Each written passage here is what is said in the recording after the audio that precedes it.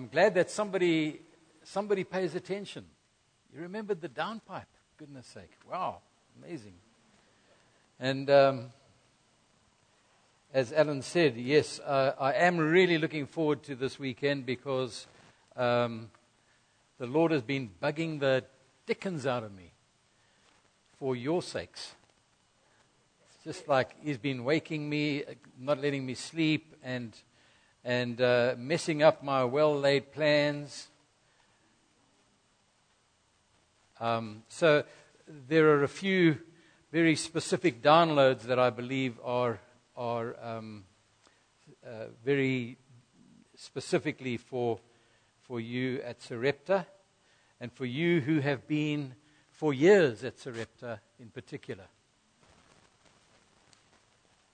I was praying early in the year about the year and about the future, and had a sense of some exciting things, like words that could become cliches, and a number of people were hearing the same thing, that, and it had to do with the number 8 being the number of new beginnings and resurrection and new creation and all of these things. And I was feeling inspired about that, and praying into it. And then, of course, I come from the desert called Cape Town, where we are now at level 6B water restrictions because of the drought, and the zero water day has been moved forward to the 12th of April, when the taps will run completely dry unless something quite dramatic happens. And so we're getting used to doing some very hard things, like taking 60-second showers and wearing shirts 3 times instead of once before you put them in the wash. And so things can get quite uncomfortable. I was washing in cold water, because it takes too long for the shower to warm up, and wastes too much water doing that. And so I do the brave thing, and I do the cold shower, and then it's warm by the time Lorraine comes to take her shower. And so I'm very heroic, chivalrous, and all of that. And I was doing that thing and washing we stand in a bath and do this thing with the sponge, and thinking, gee, life is hard. And then the Lord said, I'm not going to end this drought, until I see the fruit of the lesson of the drought. And He said, and here's the first part of the lesson. Empathy by you whiteys for the fact that the vast majority of the population of this country have had to wash like this in the coldest of weather, outside, only with cold water, for a couple of centuries. Empathy. Maybe it's the beginning of wisdom. I heard a man say, this was a short movie television series. In fact, I think it was only 2 episodes, called Nuremberg, which was the story of the Nuremberg trials. And the man who was appointed by the American court, the military court, to be the psychiatrist for the prisoners while they were on trial, and spent the entire time having one-on-one sessions with prisoners, and talking to them and trying to hear them. He was an American Jew, and he said he had this in mind. I wanted to know. He said, when I began this engagement with this trial, I wanted to answer one question: what is the nature of evil? And he speaks at the end of the trial, and he said, that one question, I have the answer. The nature of evil is the absence of empathy. Is when people don't care about others. Care about themselves, but don't care about others. This kind of dialogue that I was having with the Lord flowed into a word, a prophetic word that I felt is pertinent to Sarepta and maybe to a wider spread of the church in this country. And so I want to, in fact, begin with this. I wrote it down because it had quite a few interesting phrases that I didn't think up myself. And this is what I felt the Lord said. It is the year of new beginnings. But new means different. I'm increasing the power and the pain. I'm raising the bar of following the leader. And an image came to my mind as he said that. I have a little granddaughter who's now 6 years old. And what I have to do most times when we visit at her house is I have to go out in the garden and play follow the leader. And of course, she's always the leader. And she takes great delight in raising the bar. So what happens is the first round, you follow the leader and it's quite easy. And then the second round, she starts to go through gaps that her body fits through much more easily than mine does. And then she starts to go under bushes and things that you have to bend your back, and it's painful to follow the leader. And she's gleeful about it. She says, I'm making it harder for you to follow the leader, hey, Pappy. And so that phrase came to my mind when I heard the Lord say this. I'm raising the bar of following the leader. I'm offering a new level of authority to the wise. Now we'll hear more about what that means over the next couple of days. There will be radicalization and polarization and intensification of both the darkness and the light. So I had a real strong sense of the Lord saying, the darkness is going to get darker. A lot of people are puzzled. We've had a number of prayer meetings for the drought to be broken. And I really did hear the Lord say, I'm not going to end this drought until I see the application of the lessons of it. There will be no reflected light to walk by, but my people will discover a new on switch. They will come into a new authority, but it's not a gift, it's a discovery. To make it, you're going to need to forget many of the former things. It will not be business as usual, but business mega unusual. You're going to be called to sign up, not for a cruise, but for a battle. You're going to embark not on a cruise liner, but on a battleship. And the enemy is in the form of submarines of deception and complacency. So get ready. So what I felt to say in this first talk tonight is spending a little time thinking about what is the Spirit saying to the church, and what are the implications for us at every stage of our lives as Christians.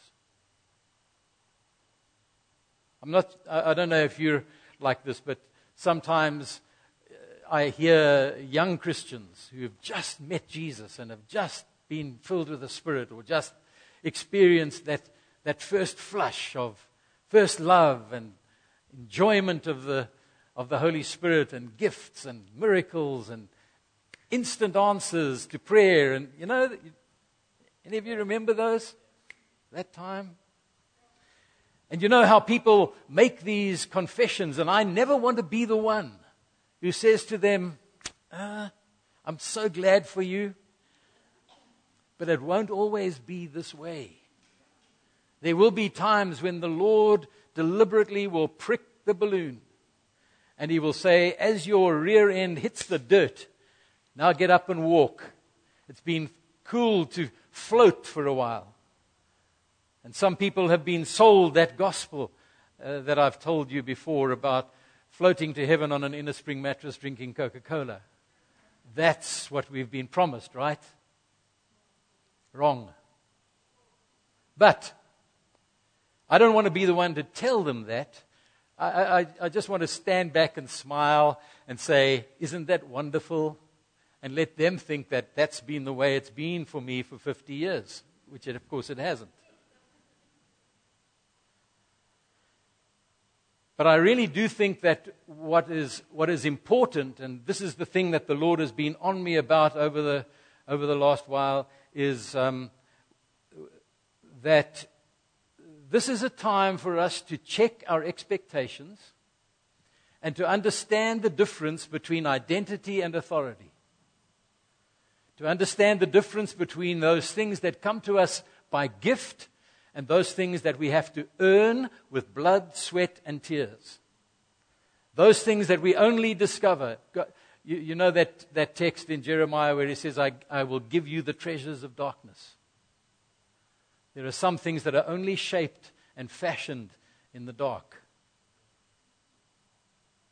So, there's a broadcast from heaven. God is speaking. And the fact that the broadcast has happened, sometimes we think, well, the broadcast has happened. Communication has taken place. And actually, it's only really happened when someone has plugged in, switched on, and tuned to the right wavelength and heard what the broadcast has said. So, most of you, are we on? Is this thing happening? Okay, so the next one is about something that most people whose hair is not gray will not recognize. It's a radio. It's one of those radios. I was thinking about it today when we were watching a rather horrible day of cricket with glorious. What's it? Special high definition and all of that. And I remember a day when we were listening to cricket on a radio like this one. And when my brother, in frustration because it kept on, distorting and you couldn't hear what was going on, and he hit the thing with the flat of his hand and smashed that whole dial in the front, with all the wave bands on it. He was not popular. So requirements for hearing are these. Number one, you have to have ears. That's why Jesus, over and over, as He speaks to the churches in Revelation, says, he who has an ear, let him hear. You also have to have a receiver. There needs to be something more than just ears. There also has to be a mechanism for actually making sound waves into intelligible information. There has to be an antenna that is able to adjust so that it can bring what is in the ether down into the room. Of course, you have to have power. There needs to be a thing called life for a thing to happen. You've got to be plugged in, switched on. And then, of course, there needs to be a tuner that you can tune to the right wavelength. The fact of the matter is, though, that for millennia, God has been sending signals out. And for millennia, people have sometimes heard. Many people have not been at all aware. And most people have heard snippets. We see through a glass darkly. We hear as through a kind of bad hearing aid. And of course, the reason for all of that is a thing called the fall of human beings. So you will remember this from a previous weekend that I've had with you. God's purpose always was that what happens in heaven is reflected on earth. The kingdom of God is that when God's will is spoken, declared in heaven, it is reflected on earth. And that's what, and he created the human. He created Adam and then later Eve, and he created them to be the downpipe. He created them to be the antennae. He created them to be the receivers, so that they would hear, so that they would do, so that they would pass on, so that they would implement the things that heaven was declaring for the world. And so there was this beautiful connection. We don't know how long it lasted. How long was it that they walked in the garden and listened to the Lord and carried out His instructions and enjoyed bliss, paradise, heaven on earth? And you remember what happened next was the snake. And the snake deceived, and the human obeyed the wrong voice, and the result of that was that the link was broken. It didn't mean that God wasn't there. It just means that He wasn't being heard.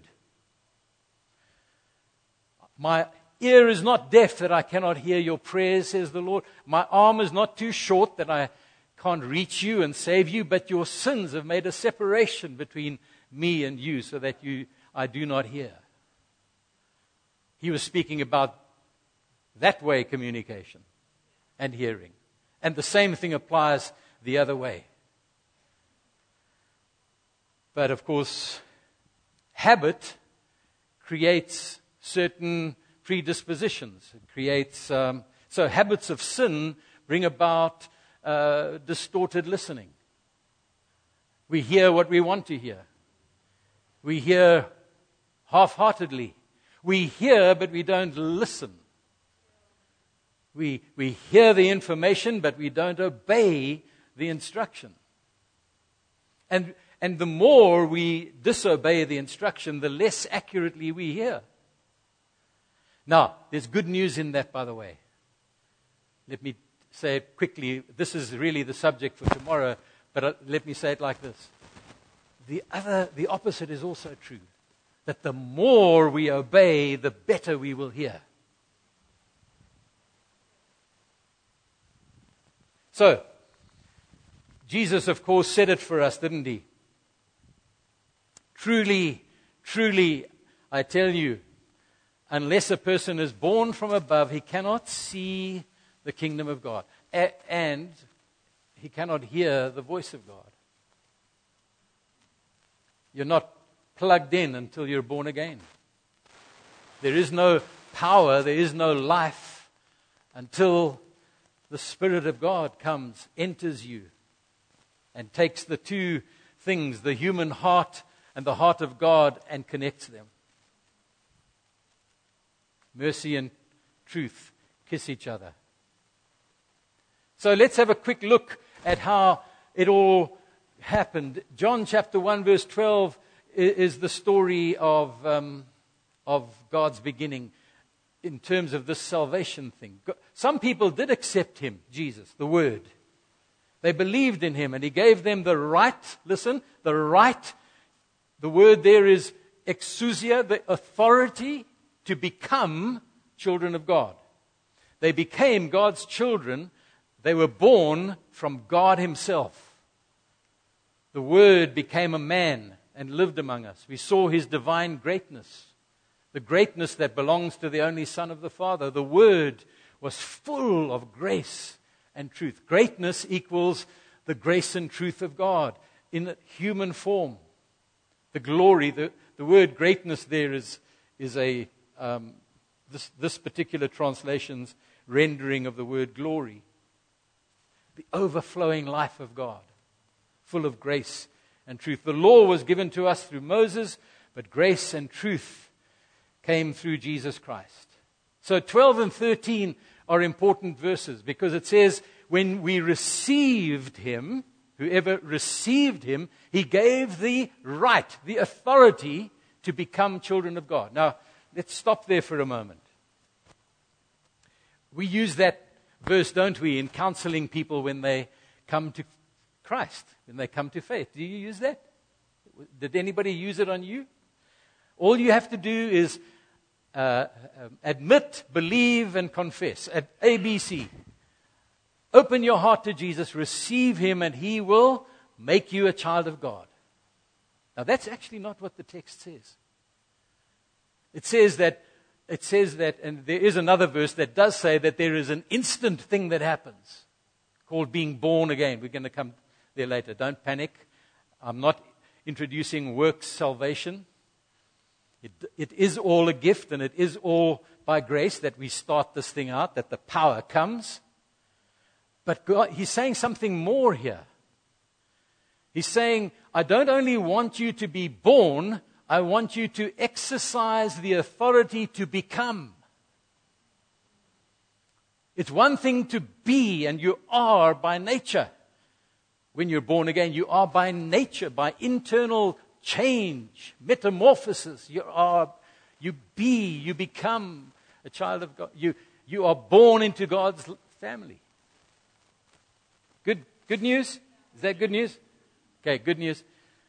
And then the Lord says, now I want you to become what you are. You remember my other beautiful piece of art, the little green man who's dressed up in his dad's clothes. You remember that? I mean, it's such a memorable piece of art. I don't know why more of you are not remembering. You remember? You do remember? You see, it was beautiful, right? It should be framed, right? It should be up on the wall here. Because that is, in fact, what happens. He gives us the gift, and then He clothes us in the event, in the eventual outcome. And He says, you look so cute in my clothes. Why don't you just wear them until you grow into them? That's the reality. But here's what I want to communicate over this weekend. The growing is not automatic. The growing requires of us engagement, obedience, faith, and faithfulness. Doing the right thing. So, I'm spending too long on that point. So here's the other one. This is the good news one. John 3:3. You must be born again. Anyone who is not born again cannot see God's kingdom. Anyone who is not born from water and the Spirit cannot enter God's kingdom. The only life people get from their human parents is physical, but the new life that the Spirit gives a person is spiritual. Don't be surprised that I told you, you must be born again.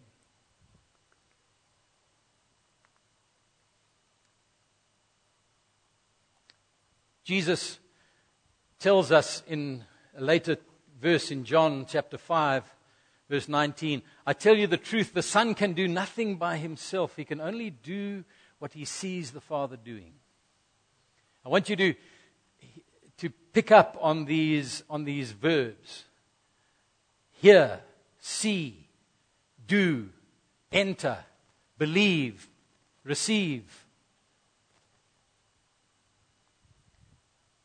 You see, what God wants in this thing called salvation is the reconstitution of a community of people who will once again be the conduits, be the receptors of heaven's will, of God's desire for the earth, and then to implement that, to walk it out, even though it costs you blood, sweat, and tears to walk it out. Paul in 1 Corinthians chapter 13 says, now we see things imperfectly, like puzzling reflections in a mirror, but then we will see everything with perfect clarity. All that I know now is partial and incomplete, but then I will know everything completely, just as God now knows me completely. So I put that verse in there to say to you, be patient with yourself if you see imperfectly for a long time in this life. You will hear incorrectly. You will hear in part. You will see in part. And God will say, that's okay. Just communicate what you've got. communicate what you've got. And the more you obey, the better your hearing will become. Until the day when you will see perfectly and hear perfectly, and everything will fall into place for you. So birth brings about a baby. A baby is born. And you'll see my baby is very cute and very well formed. And the thing about a baby is that when God, by grace, gives us the perfect little person, everything that it will need for the rest of its life and for the things that it will become and achieve and for its ultimate destiny is already there. It's all in the package. It has what it takes. It has hands and feet and ears and mouth and nose and eyes. It has senses. They're not well developed yet. They're clumsy. The baby finds its fingers at some point, and then it shoves them up its nose, and it gets all confused, and then it finds its feet and thinks that the feet are another pair of hands, and then there's even more confusion. And eyes take a while to focus, and then they focus further, and they focus further. And things like, thankfully, babies can't smell. Because the parents are bad enough when they smell what is in the baby's cot sometimes in the morning, right? And so only later does their hearing develop and their sight sharpen and their nasal functions, their olfactory functions develop and their taste buds grow. And the job of grandparents, the job of pappies, grandfathers especially, is to completely skew all of the things like taste and all of that sort of thing. You know, our job is to spoil them, is to give them sugar. And then send them back to their parents when they're on a sugar high and they've got to peel them off the ceiling to put them to bed. That's our job.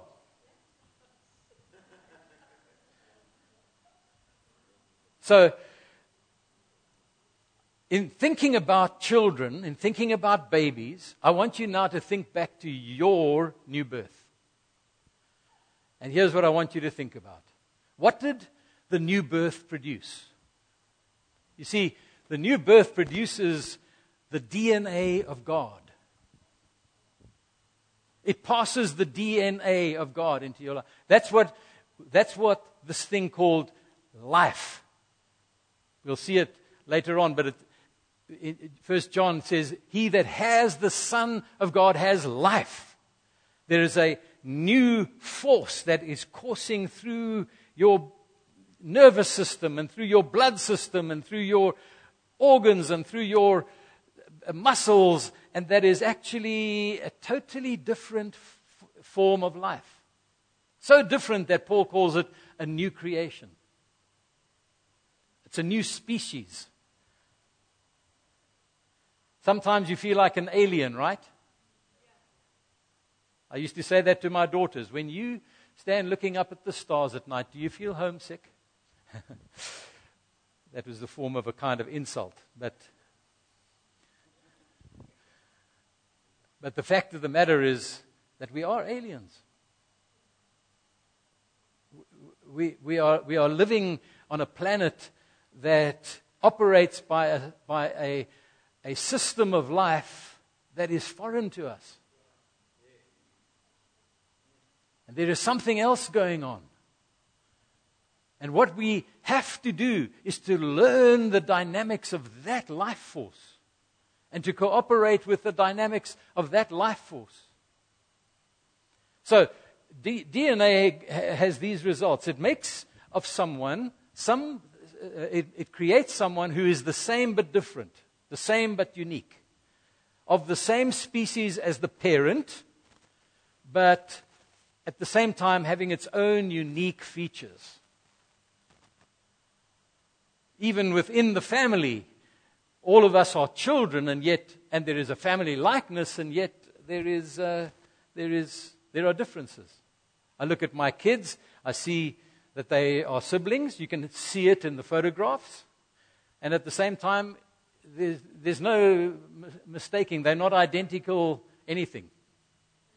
There are identical twins and triplets and things, but in most cases, people who are siblings have a family likeness, but at the same time, they are unique. And the trick is to celebrate the together, celebrate the sameness, and at the same time, discover the uniqueness.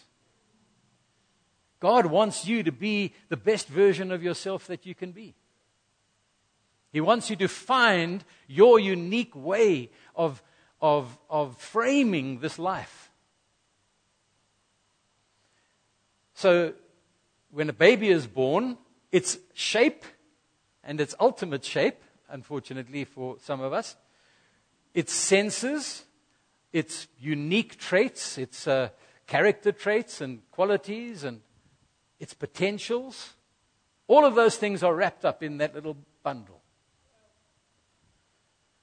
When people take, these CSI people take the DNA off a crime scene, they can tell from the DNA test what species this is, what ethnicity, if it's a human, what ethnicity it carries, whether it's male or female, and what it looks like. Is it fair-haired, blue-eyed, fair-skinned, or is it dark-skinned and short hair, and etc., etc.? All of these things are determined and programmed into the little person by a thing called DNA.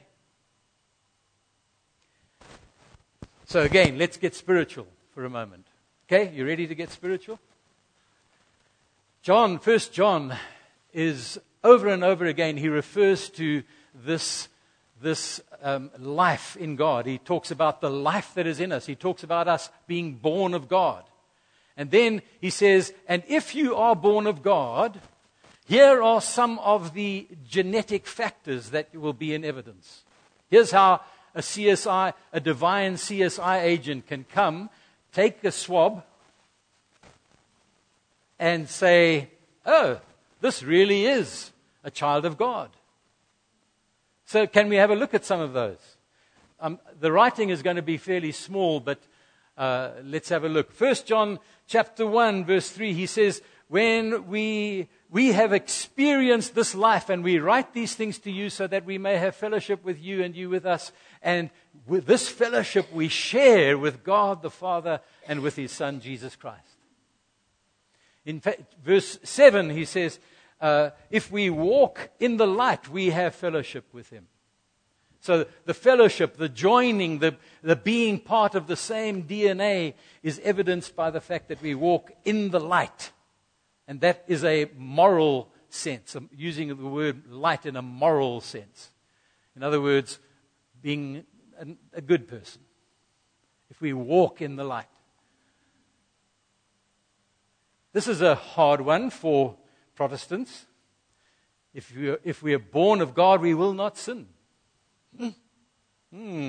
He that sins has not been born of God. Uh-oh. Anybody qualify for that one? Have you found that gene? Is it in your DNA test? Okay, let me let you off the hook.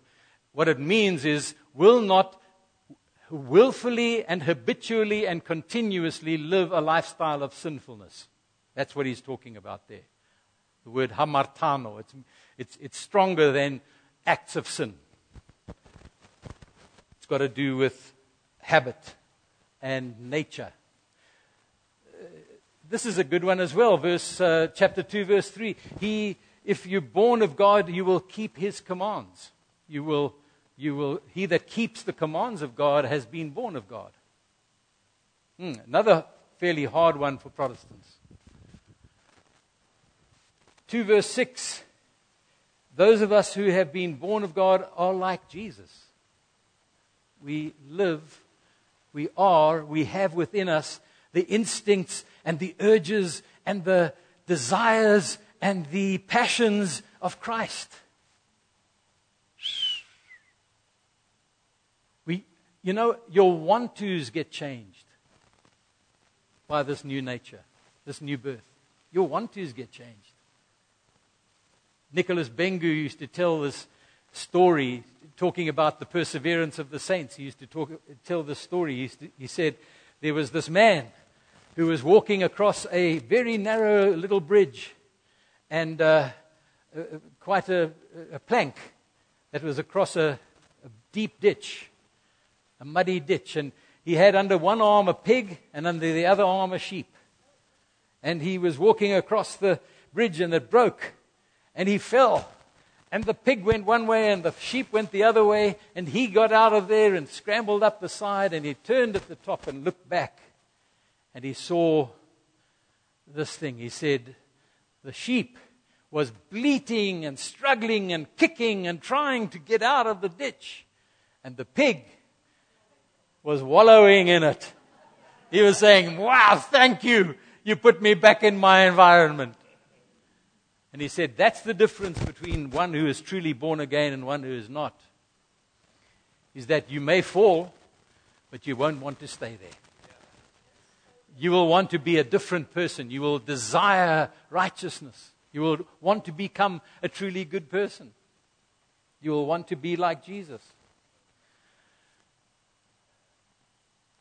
Chapter 2, verse 10, this is maybe John's central point about it, is that he says, he that is born of God loves his brothers and sisters. And if you do not love them, but if you hate them, you've not been born of God.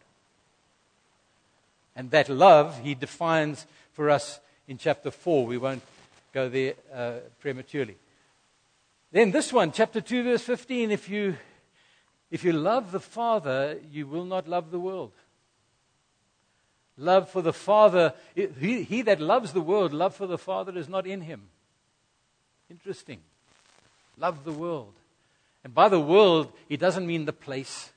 By the world, he means its ways. He means its habits. He means its mindset. He means its urges and its desires. He talks about the world. The things that are in the world, the lust of the flesh, the lust of the eyes, and the pride of life.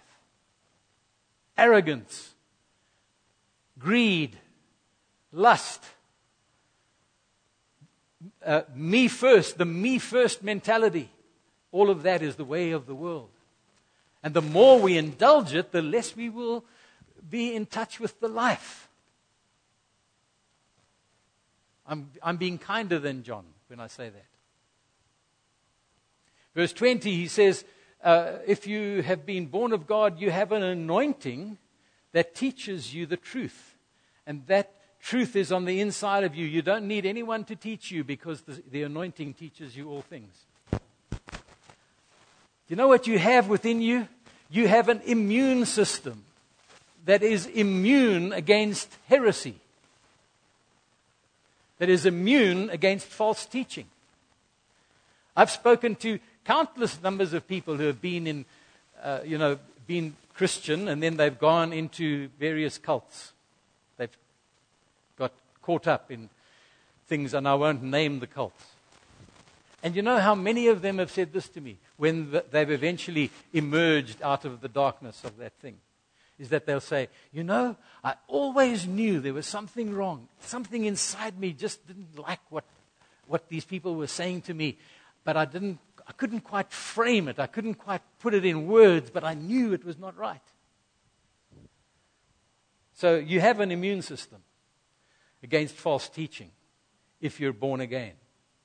Does that make you feel safe? I hope it does. 2 verse 24. When you've been born of God, you will remain in the Father and the Son. You will persevere. There will once again be more in you than all of the opposition against you. You are stronger than you think. I'm glad that excites you. Chapter 3 verse 2 verse 29. Those that are born of God will do right. They will do right things. They will desire righteousness. You know how Jesus said it, hunger and thirst for righteousness. But not only the righteousness that is imputed to us by faith, but also the righteousness of doing good. And again, that's something that Protestants need to be reminded of. Once again, it's not our faith that says, I have been imputed the righteousness of Christ by grace through faith, is not going to change the world. You know what's going to change the world? Is a person that says, now that I have that righteousness, I'm going to live it out in such a way that the world will sit up and take notice and know there is a better way to live. That's what's going to give us authority. That's what's going to qualify us to speak as the darkness increases. Chapter 3, verse 2. These are lovely verses. Beloved, now we are the children of God, and yet it does not yet appear what we shall be, but we know that when He appears, we shall be like Him, because we will see Him as He is. You know what? There is a force inside you that is changing you moment by moment and day by day, and your job is to find that particular gene and cooperate with it. Build it. Take some spiritual creatine and build that muscle. And get stronger in the fact God does not want to leave you as you are. Here's the deal. He loves you as you are, but He loves you too much to leave you as you are. He's going to change you. There's a power in you that is at work to transform you. As we behold with open face the glory of the Lord, we are being transformed into His likeness. It does not yet appear what we shall be. Need to look at yourself in the mirror in the morning and tell yourself that verse. Hey, ugly mug. You're not yet what you will be. You're going to be beautiful one day. I mean, most of you can say that with truth, but people like me, I've got to say it by faith. I'm going to be beautiful. I'm going to be beautiful. I'm going to be just like Jesus. I'm going to smell like Jesus. I'm going to be able to do stuff like Jesus.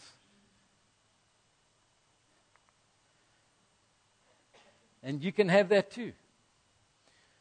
Once again, in chapter 3, verse 6, he says that when we're born of God, we do not continue in willful, deliberate sin. Here's another one. You will not win any popularity contests with this world. If you're in Jesus, the world will hate you. This is a strong sense that I had in this prophetic download from the Lord, is that He said, get ready for the fact that the darkness is going to increase, and the light that is in you is going to irritate the living daylights out of them. We're already seeing it in the media, in the movies, in the employment system, in the state. People who stand for Jesus and for His righteousness are losing their jobs, are being fired, are being victimized. People are being kind of publicly shamed for the fact that they believe. And it's going to get worse. It's going to get worse. I hear in so many prayer meetings, let me just get a little bit unpopular here for a moment. I hear in so many prayer meetings the when we culture. It's Christian when weism. You know, when we bring back those good old days, Lord, when we were top of the pops, when everybody liked Christians, when the church was a protected species. Bring back the good old days, Lord, when, you know, they confessed God in Parliament. I don't actually want people to confess God in Parliament. It's blasphemous to confess God and then do the things that they do in God's name. I would rather leave God out of it. Don't give God a bad name by your nonsense. whether it's political or whether it's educational or whether it's any other thing, any other institution, leave God out of it. Let us be the representatives of God who say, in the name of Jesus, we want to tell you that that way that you're doing that thing is wrong. We will hold up the mirror. We will shine the light in on your darkness. But do not expect applause.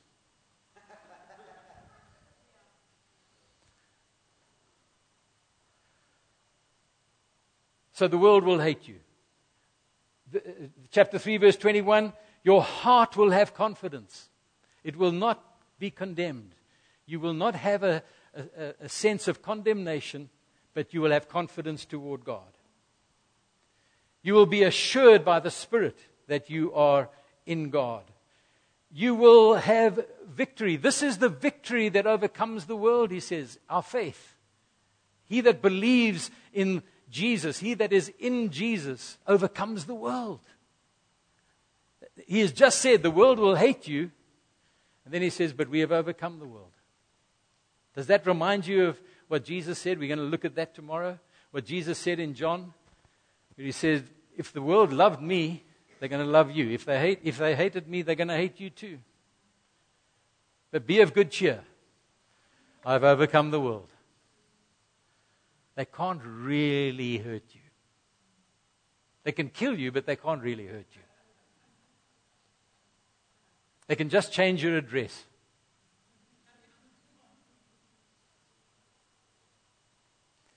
So, winning ways, and then loving ways. Those that are born of God live in love, because God is love. And he that is born of God lives in love. She who is born of God, love is her nature. It's not an action, it's not a duty, it is a nature that will ooze out of you.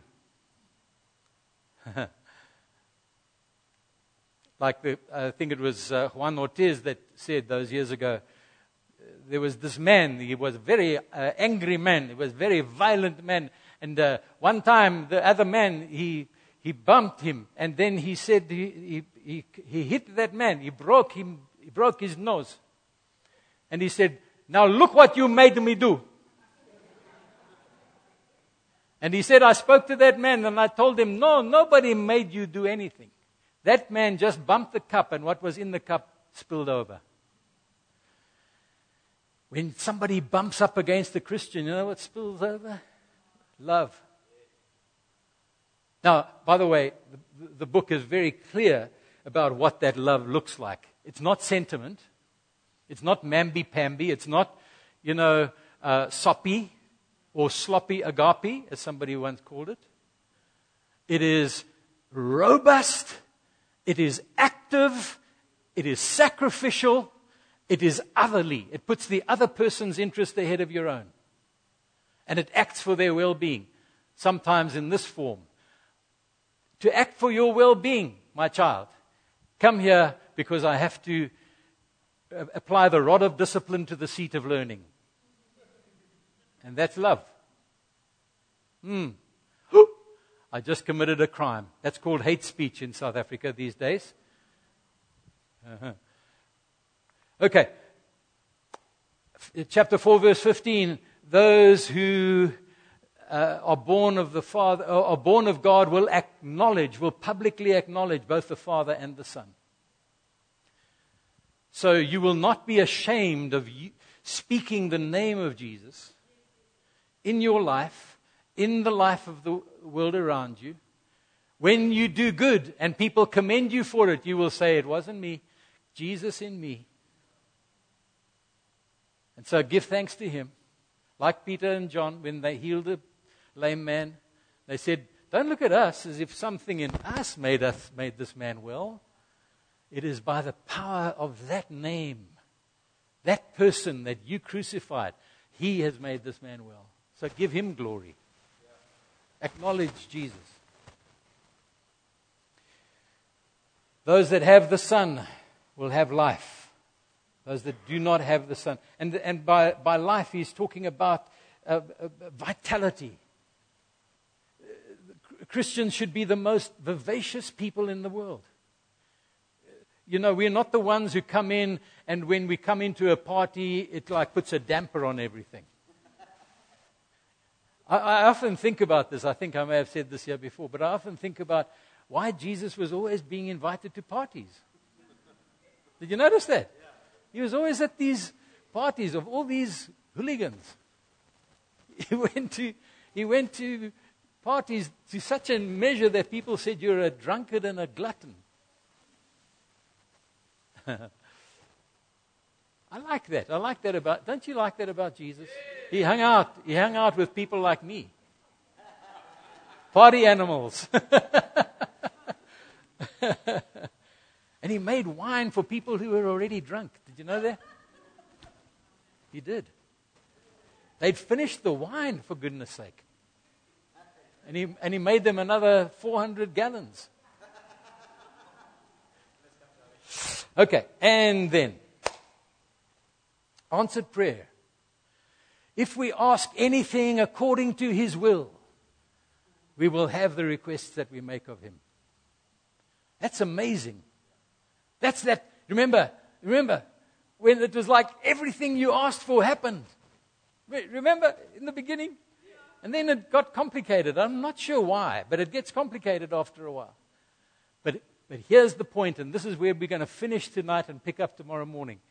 The qualification there is that this is the crossover between the life and the authority.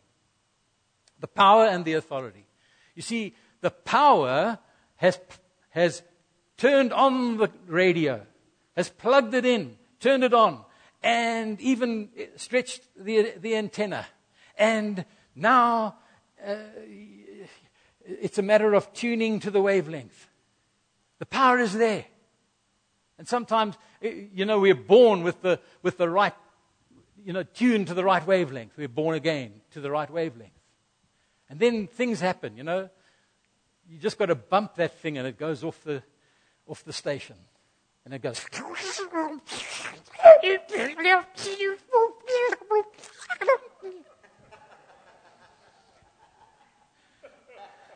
And you've got to try and make it, you ask for the gift of interpretation.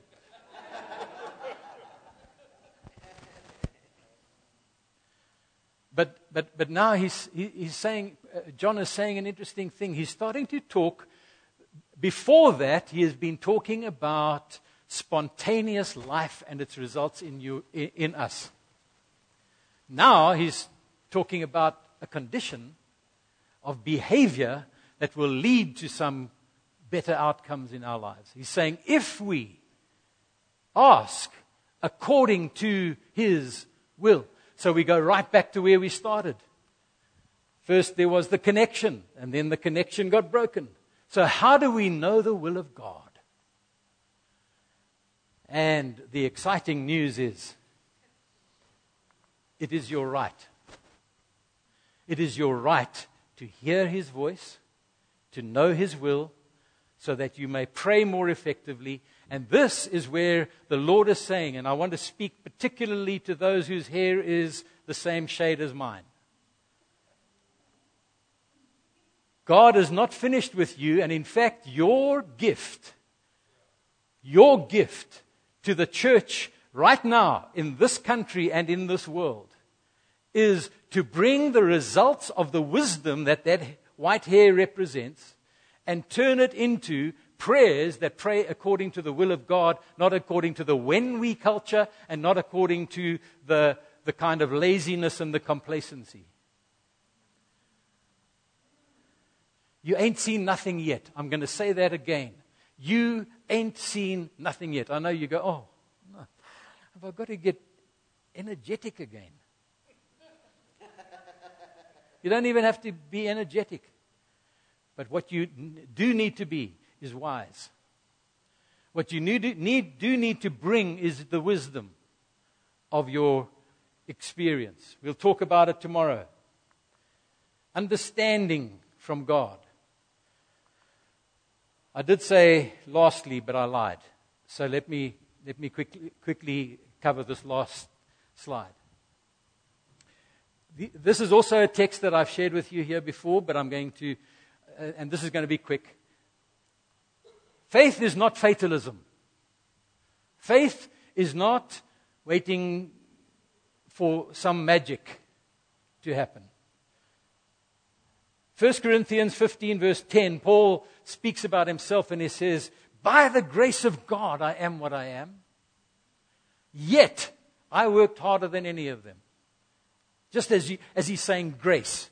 You know what happens to, very often, what happens to Christians when they hear the word grace? They fall asleep. They go, oh, that's so lovely. Put my head on the pillow and float to heaven on an inner spring mattress, drinking the occasional sip of Coca-Cola. No.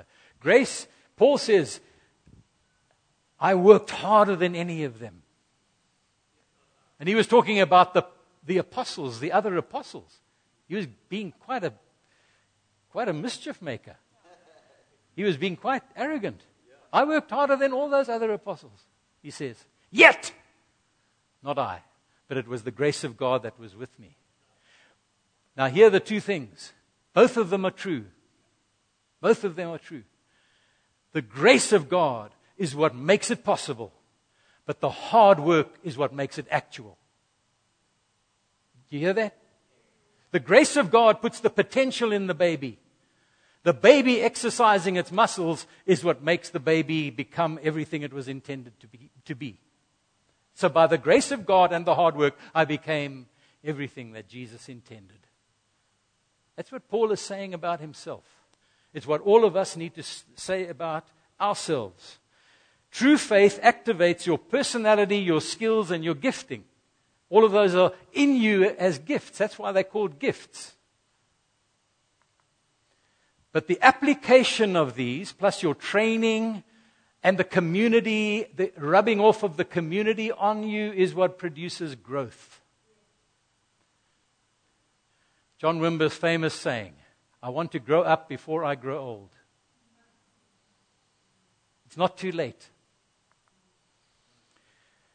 And then we come to another word, the word destiny. Hearing and doing God's word is what brings us into our destiny. And I've put in there one of the most misquoted verses in the entire New Testament, Romans 8 verse 28. Because we know that in everything God works for good with those who love Him, who are the called according to His purpose. And you know how most people quote that verse? Everything will work out for good because I love Jesus and He loves me. Nothing can go wrong, go wrong, go wrong. Everything's going to be okay. There are even songs written like that. Everything's going to work out great. Everything's going to be okay. You see, what Paul is saying there is, in everything God works for good with those who love Him, who are the called according to His purpose. And then, this is very important, he tells us what the good is. And you again thought the good was your health and wealth and pursuit of happiness. Right? Because that's in the American Constitution. We demand our rights, our human rights, happiness. No, that's not what it says. Here, Paul says, just in case you misinterpret this, especially after the American Constitution is written, I want to clarify what I mean by good. And this is what it is. He goes on to say, those whom He foreknew, He predestined to be conformed to the image of His Son, that He might be the firstborn among many brothers and sisters. That's the good. The good that God is working everything together for in your life is that you will reflect Jesus. You will behave like Jesus. You will love like Jesus. You will work like Jesus. You will bless the world like Jesus did. That's what the good is. And so we sit there in our houses and we say, I need to have another shower because it's the morning. And then he goes, taps are running dry. And I go, why, Lord? Won't you send rain?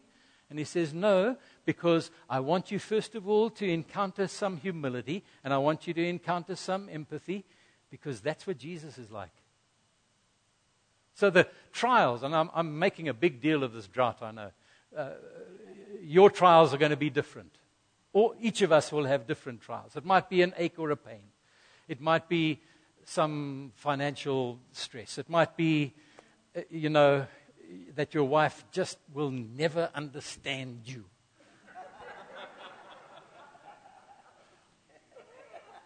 And then you go, oh God, change her. And he says, no, I'm using her to change you. Because my son grew up and lived most of his adult life with a family who never understood him. So take that. I want to make you like Jesus. That's God's agenda. That's the good. 2 Corinthians 5:14-17. For the love of God, the love of Christ compels me. It's a lovely word. Constrains me, pushes me, shoves me into a place, into a mold, into a confined space, into a pressure pot. The love of Christ does that to me. Makes me love when I don't feel like it. I said to Jesus, Lord, I don't have love. I don't have enough love. And he said, don't worry, I've got enough for both of us. I said, I can't forgive. I haven't got forgiveness in me for that. And he said, don't worry, I've got enough forgiveness for both of us. So he shoves me into that place, and the love of Christ squeezes me. That's what Paul is saying. Squeezes me. Squeezes something out of me. Because I am convinced that one died for all, therefore all have died. And he died that those who live may live no longer to themselves, but toward him who died for them and rose again. And then he says, for if anyone is in Christ, he is a new creation. Old things have passed away. And behold, look, open your eyes and look, everything has become new. And we go, but why? There's still so many of the old things. Anybody? I confess, there are still a lot of the old things. Sometimes when I play golf, there's a lot of the old things. Faith in Christ brings the new creation. But the love of Christ compels perfection.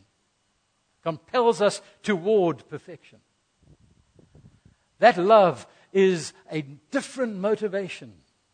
That love is a different set of want-tos. That love is something that will cause me to rise above myself and give of myself when I don't feel like it. That's the nature of the love of Christ. He still loves the world like that. He still loves you like that. So, here's what I would like you to do over the next few hours. Will you take a moment to think about your new birth? When that happened? Some of us have to think back a long way, right? But that's okay. Think back and think about what were the markers, what were the things in you that told you, that convinced you, I've been born again. What were they? I know what they were for me. I'll talk about some of them tomorrow. I know what they were for me. Do you know what they were for you? Because we need to raise those pillars again. And we need to say, if God could do that for me, then this thing that I'm facing now, He has more than enough power to allow me to become the person that He wants this thing to make me into. This is the good news. The Romans 8:28 thing does have some good news. And the good news is this, that nothing that comes your way is bigger and can deflect or distract or destroy or break or render dysfunctional the power of the life of Christ that is in you. In fact, not only can it not do that, it will be squeezed into a place where it will produce His character. It will produce His character in you. That's the good. God makes all things work together for that good. Is that a fair deal? Can you take some time before you sleep tonight, or maybe early in the morning, if that's your particular preference, and just take a moment and maybe just write 4 or 5 words, things that come to your mind that say, wow, I used to be that, and then Jesus came, and then I became that. I used to hate, and now I love. I used to love, and now I hate. Yeah. Yeah. There were some things that I loved that I shouldn't have loved. There were some idols that had to be clubbed. Sometimes the Lord does it. It's wonderful when the Lord does it, isn't it? Like Dagon. They just went to sleep, and the next morning Dagon was hands and feet off. Other times he says, no, you go, pull them down. Pull them down. Make a bonfire. Pull them down. Let's stand and finish this with a moment.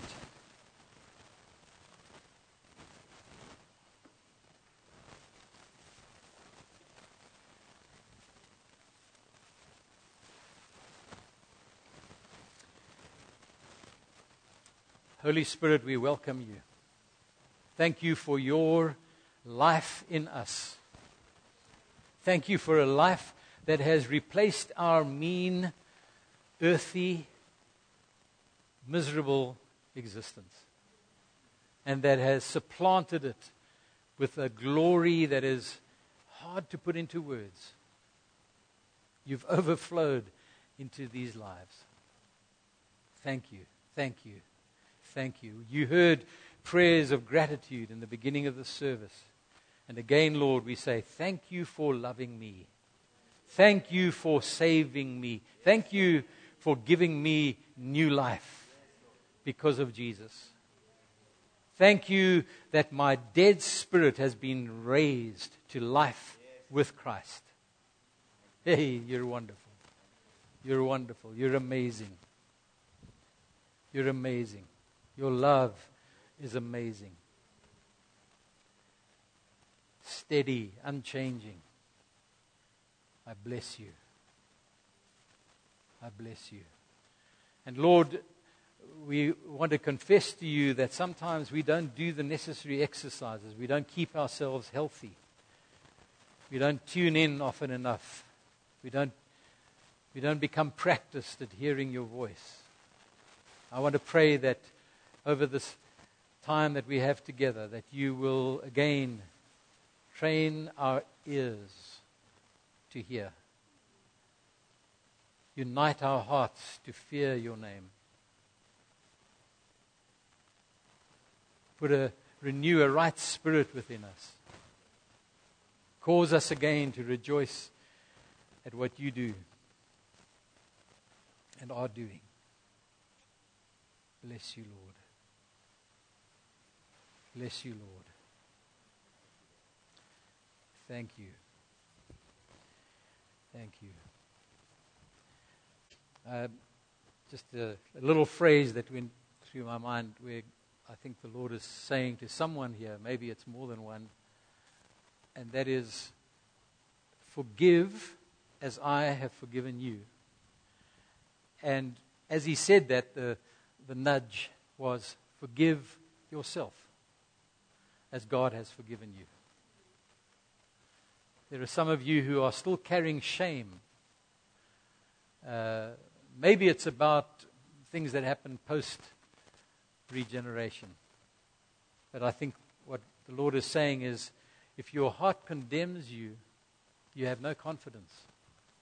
And I want you to receive my forgiveness and confer it on yourself. Make a conscious choice to say about yourself, Costa, I forgive you. I forgive you that failing because Christ, God in Christ has forgiven you already. Okay? So Lord, I want to just again pray that and release that, the spirit of forgiveness, the spirit of freedom, the spirit that breaks any sense of self-salvation, of the fact that we might earn in some way, earn your goodness. I break that spirit, Lord. The spirit of religion. I break that spirit. Whether it gives cause for pride or for shame, I break the spirit itself. Release your people into that enjoyment of your good grace. And I pray that that grace would go with each of us now as we go to our homes. In Jesus' name. Amen. A very quick little overview. Tomorrow we're going to talk about two things. The one is this thing of moving from identity to authority and ultimately to destiny. And then the second thing we're going to look at is how God speaks to different ones of us in different ways. And so we'll look at the one of the specific applications I do is the four creatures around that hold up the presence of God, around the throne, that hold up the throne of God, and how each of them reflects a different way in which God communicates. So we'll talk about that and hopefully help you find your shape. What kind are you? And how does God speak to you? And to give yourself permission to be you in the way you hear the Lord. Okay? So that's our shape for tomorrow morning.